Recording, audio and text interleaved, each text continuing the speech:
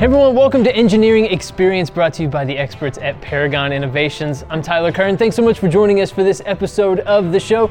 Today we have three exciting guests joining us here today. First, we have Brewster Waddell. He's the CEO of TH Waddell Designs. Brewster, thanks so much for joining us. Thank you. It's nice to be here. Excellent. Well, we are thrilled to have you. We're also joined by Bob Landers, VP of Engineering for TH Waddell Designs. Bob, thank you for joining us. Yeah, you're welcome. Great to be here. Absolutely. And last but not least, joining us once again for another episode of the show is Mike Wilkinson, founder and CEO of Paragon Innovations. Mike, welcome back. How you doing, man? Doing good. Glad to be back.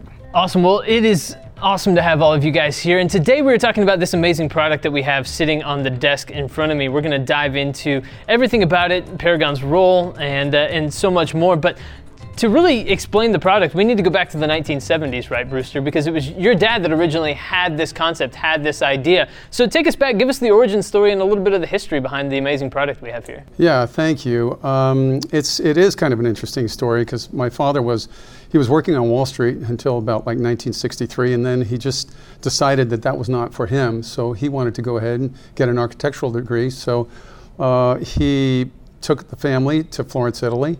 And he started going to school at the Academy in Florence, where he got his degree and then his PhD subsequently. And then he set up a design firm in Italy, working with a number of local designers and also some of the firms in Milan. And he started playing his hand at putting together lamps and lights and furniture. And one in particular is the taller version of what you see right there. It was a version which was made, it was different from this in that it was tethered to the wall. It had a transformer in it, and but it was a very unique design for the time. And he got in touch with Knoll International, which is a very large furniture design firm in New York, and they decided to carry his line and sell it in places like Saks, Sakowitz, Macy's, and a number of the other big chain stores across the United States. So that was really kind of interesting because the dynamic back then is that those type of department stores didn't really carry that kind of merchandise. Right. So it was good news, bad news. It was good news in the fact that they had a really cool product and my dad was actually able to establish those relationships. The problems that ensued were related to transportation, to packaging, and to some of the technology and also the market demand at the time. So in going through those elements one by one, the distance between Florence and New York for them to be able to ship, they needed to be shipped by container. The packaging wasn't strong, was not good, so about 1 out of every 2 was breaking in transit. We also learned other structural issues which were related to temperature. If you notice, there's a metal ring at the top of that design right there, and which constrains, depending on the expansion or the contraction, depending on heat or cold, does not move, but the glass does. So for example, if somebody was buying it at Macy's and taking it out into, let's say, a New York December winter and walking it over to their apartment on 56th and 4th Street or something, and 4th Avenue, they can actually, go upstairs, plug it in, and within a couple of minutes, it would shatter because it would expand, the heat would expand. Right. So it just didn't see its time. Now, having said that, it got a lot of acclaim in places like the Museum of Modern Art in New York City. It was also, my father was featured in a show at the Louvre in Paris.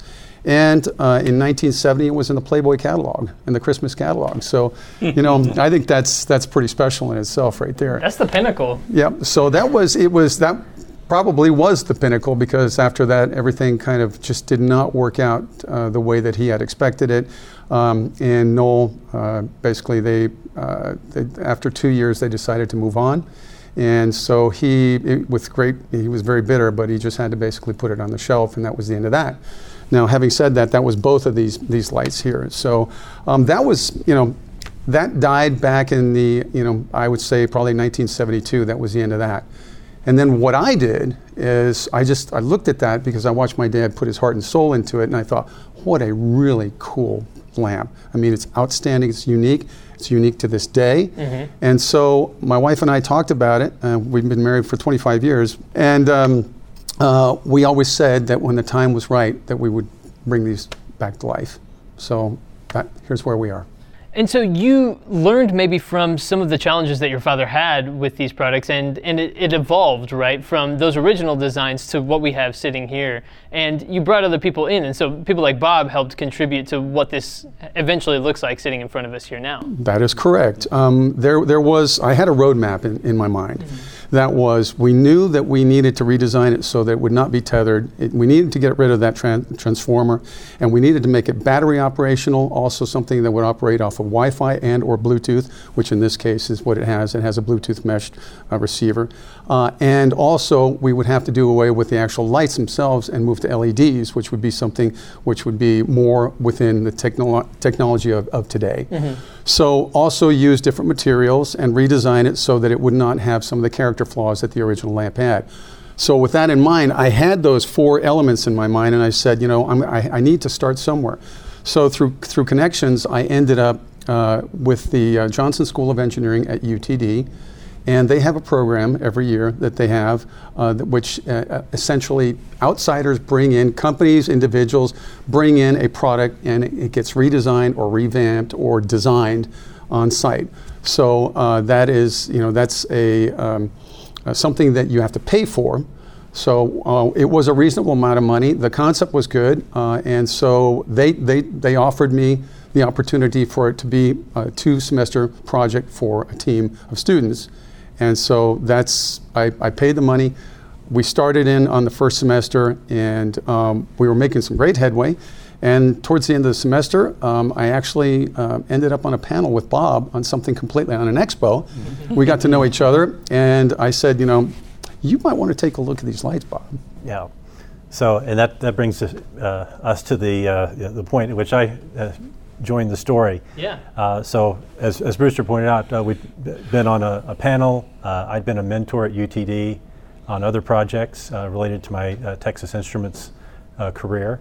And one of the things that I most enjoyed about engaging with the capstone projects is all of the creative ideas. And I have always had an interest in the end products, what becomes of the silicon that I'd been working on for most of the 30 years of my career. And I recognized this when we were doing judging for the first semester of the 2-semester capstone project. And I thought it was a really special project, very unique, and had some interesting challenges. And so I asked if I could be the mentor for that second phase. First phase is kind of the design. The second phase is the execution of that design and turning it into a physical proof of concept. So Brewster and I and the team at UTD worked together for that spring semester to bring that project to fruition. And that's not one of these that's here today. And at the end of that project, we knew that the technology is out there. We have at least identified potential materials, technologies that can be used to bring Brewster's vision of what this lamp could be to real life. So from there, after the project was over, Brewster and I spent somewhere around 9 to 12 months looking at a dozen different companies. We looked on the West Coast, we looked on the East Coast. We really didn't need to go that far, as it turns out, because after looking at all those different companies, we found Paragon through a local event here, and in them found the capabilities to take the very rough prototype, as you might imagine. It's a proof of concept, but we knew it could be done, but there were still a lot of engineering challenges. And in Paragon, we found the expertise in the mechanical, in the electrical, in the firmware, and good relationships with someone that could do the mobile app that together forms the offering that you see in front of you today. Yeah.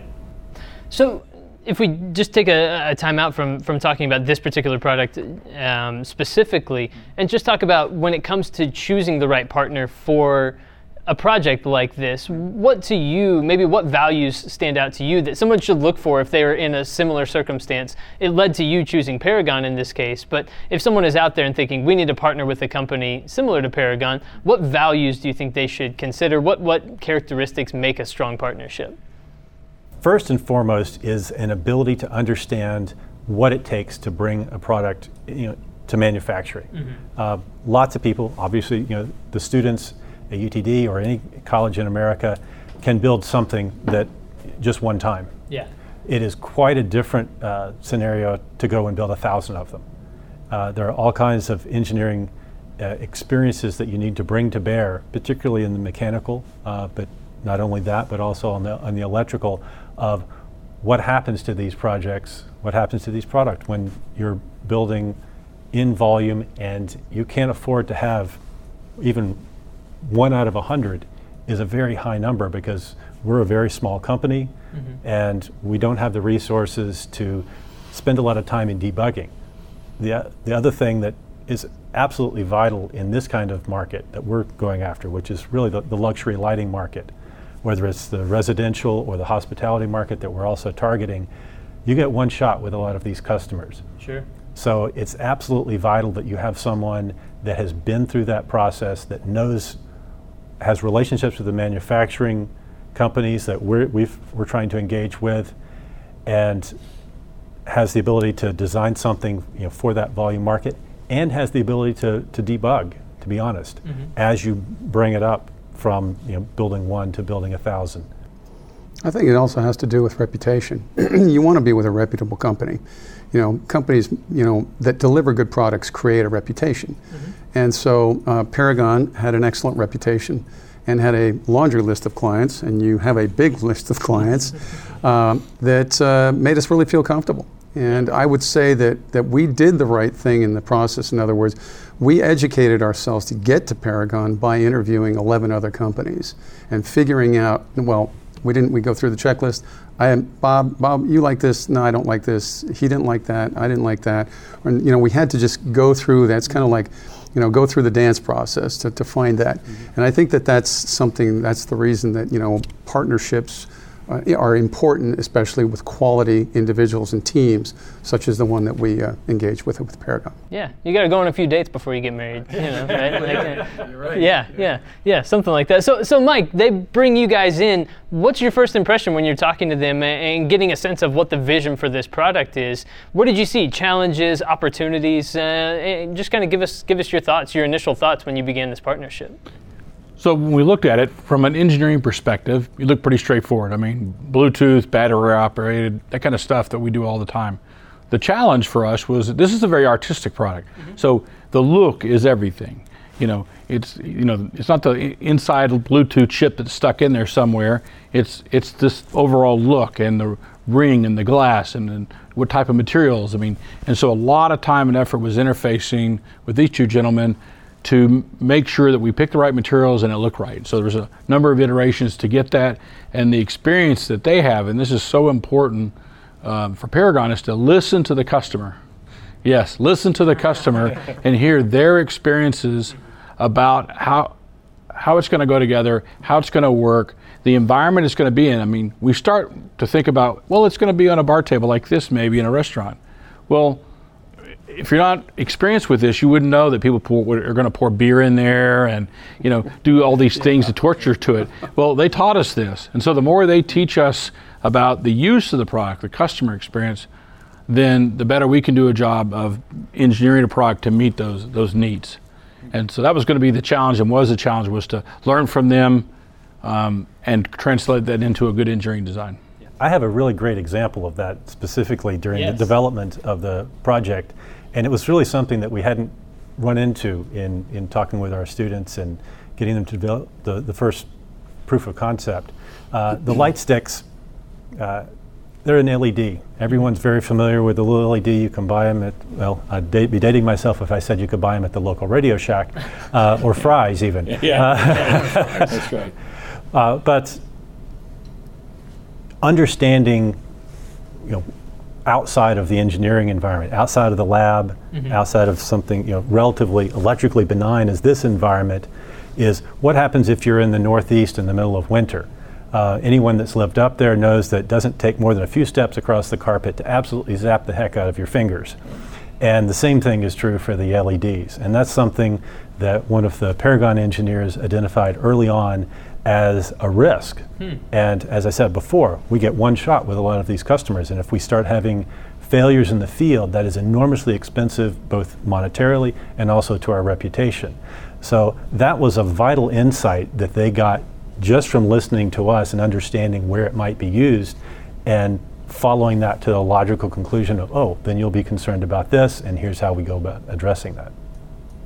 I think that's an incredible example. And Brewster, earlier when you were showing me the product before we went live, you said that there are holes in it, so if water gets in, it drains out and that sort of thing. Is that another example of different innovations within the product that allows it to work in different ways? Well, actually, the funny thing is, I've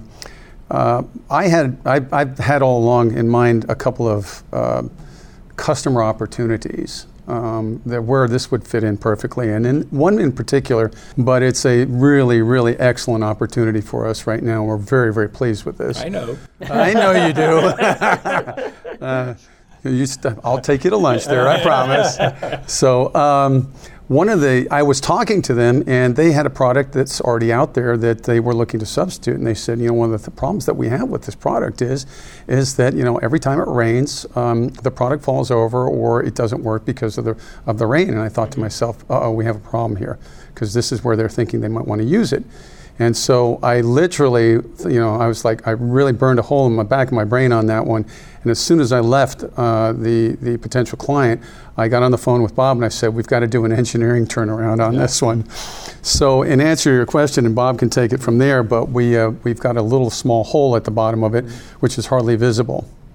So that's where you have the conflux of engineering requirements and aesthetics. Mm-hmm. And as Mike mentioned, that is one of the challenges that we face here, is how do you make it work? How do you make it work reliably? And then hide all of that stuff that you did to make that happen. Sure. And so that's one of those things that they don't teach in engineering school. How wide does a hole need to be to drain it fast enough? If someone decides to pour a beer down your product, that's definitely not anything on any exam I ever took in engineering school.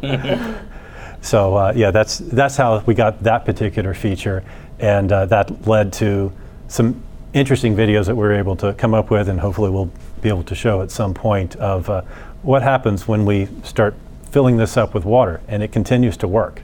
Yeah. So it's actually a very interesting look to fill it up to overflowing and say, okay, that actually might be not an envisioned use case originally, but something fun to watch if someone's left it outside. Right. It'll keep working. So you didn't waste the shiner, that's good. No, it was just water. That is a good thing. So Brewster, we've been talking all about the product, but give us some of the specifics as far as like the features and that sort of thing. For instance, when I take the light stick out, it obviously goes off, and then when it makes contact with the bottom, it goes back on. But just tell us some more of the specifics, like how it charges and things along those lines. I think I'll defer that to Bob because he's our engineer. So we take a lot of hints from the original design. As Brewster mentioned, it was originally line powered, and 240 volts, 220 volts, 220. Yeah. Sorry, I know I know American standards, but I forget the numbers for Europe. I've stuck my finger in an electrical socket when I was young, so I can imagine what it was like if it was twice as bad. So obviously, we wanted to get away from that and go to something that was battery powered, and that brings some challenges under itself as well. Just to have, it's not enough just to say we got lithium ion, but there are selections within that we've had to do. Yeah. And we went through a process of what does our customer want? What would this be like for people who don't really want to deal with the technology? They've got a job to do in for example, a restaurant. They're trying to just feed their customers, and they want this to be a carefree, easy to use device. Right. So we developed a laundry list of features, one of which was battery power, USB charging, long battery life, so they don't have to deal with that. We don't want to grab it and start taking it apart right here, but it does have the ability to take the base off so that we can do stack charging, so that there's a minimal footprint. Yeah. Because we saw that the products that were already out there had enormous footprints, where you had to take all the lights into a particular area and just lay them out on a pad, on a tray, and charge them.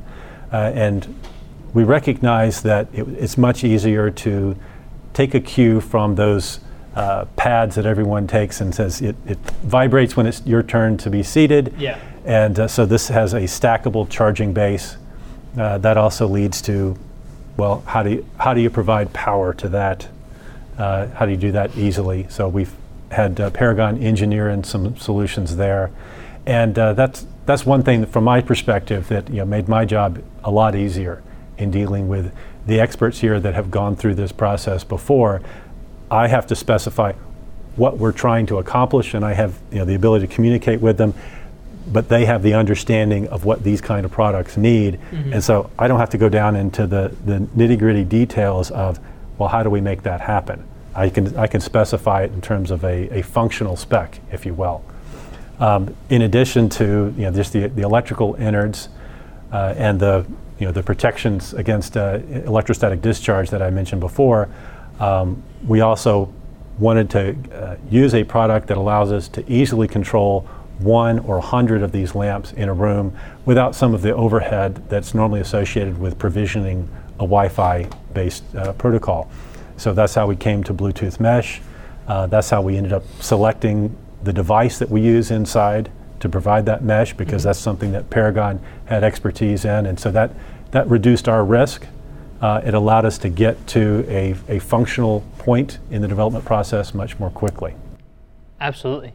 And Brewster, one of the things that stands out to me is, first of all, I don't sit at a table often with something that's been featured in the Louvre, but that's first and foremost. But this really is a conversation starter, something that brings people together when they sit around a table, which I think maybe more than anything else, that's something that has become a bigger thing for people over the last 14, 16 months or so. Yeah, I would say that the way that we were going to look at the market going into COVID is different than the way that we're looking at it now, and I think that's true for many other companies too.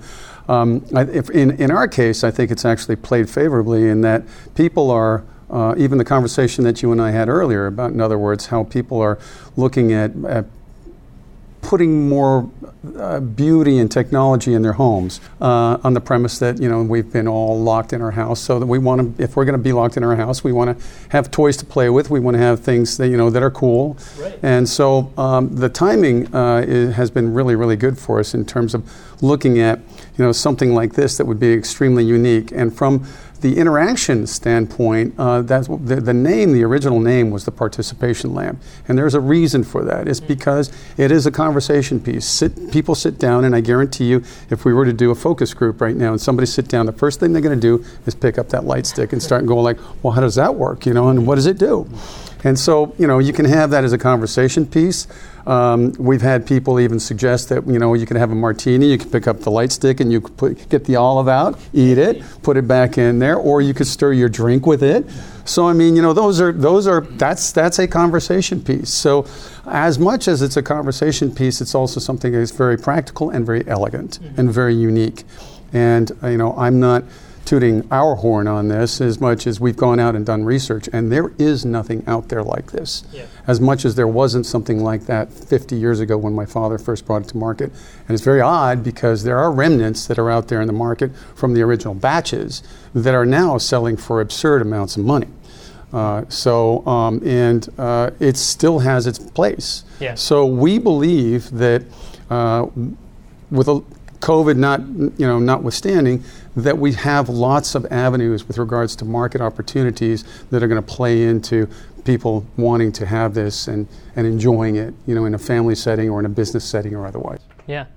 And Mike, what's it like for you to be a part and to play a role in the production of a product like this? Just from your perspective, I know that this is something that you do quite a bit, but some products have to hold a special place in your heart, right? And this certainly seems like a unique and fun thing to be a part of. Absolutely. So, some of our best customers are the ones that are young and new and trying to bring something new to market. I mean, it's one thing to bring a next generation gadget to market, but something that's completely new and innovative is lots of fun. In this case, it's artistic, which kind of opens the eyes of myself and our engineers, because we're not art artists. I mean, like we talked about a while ago, I just soon put a 1/2-inch hole in there and drain out the liquid. It serves the purpose.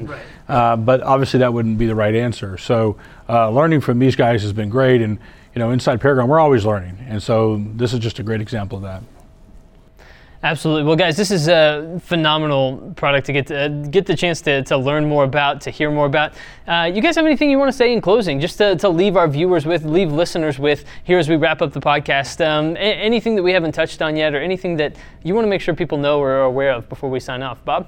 I think I just want to share the excitement that I have in going from engineering school to a corporate career, and then getting to really apply everything that I've learned over the past 30 years into bringing a product that can have a real impact to people's lives. To seeing it at this stage is super exciting. We've got the prototypes here, and I have every confidence that we'll be able to take it to the next level, to get it into manufacturing, and I can sleep at night knowing that I have the backing of someone like Mike and the people at Paragon.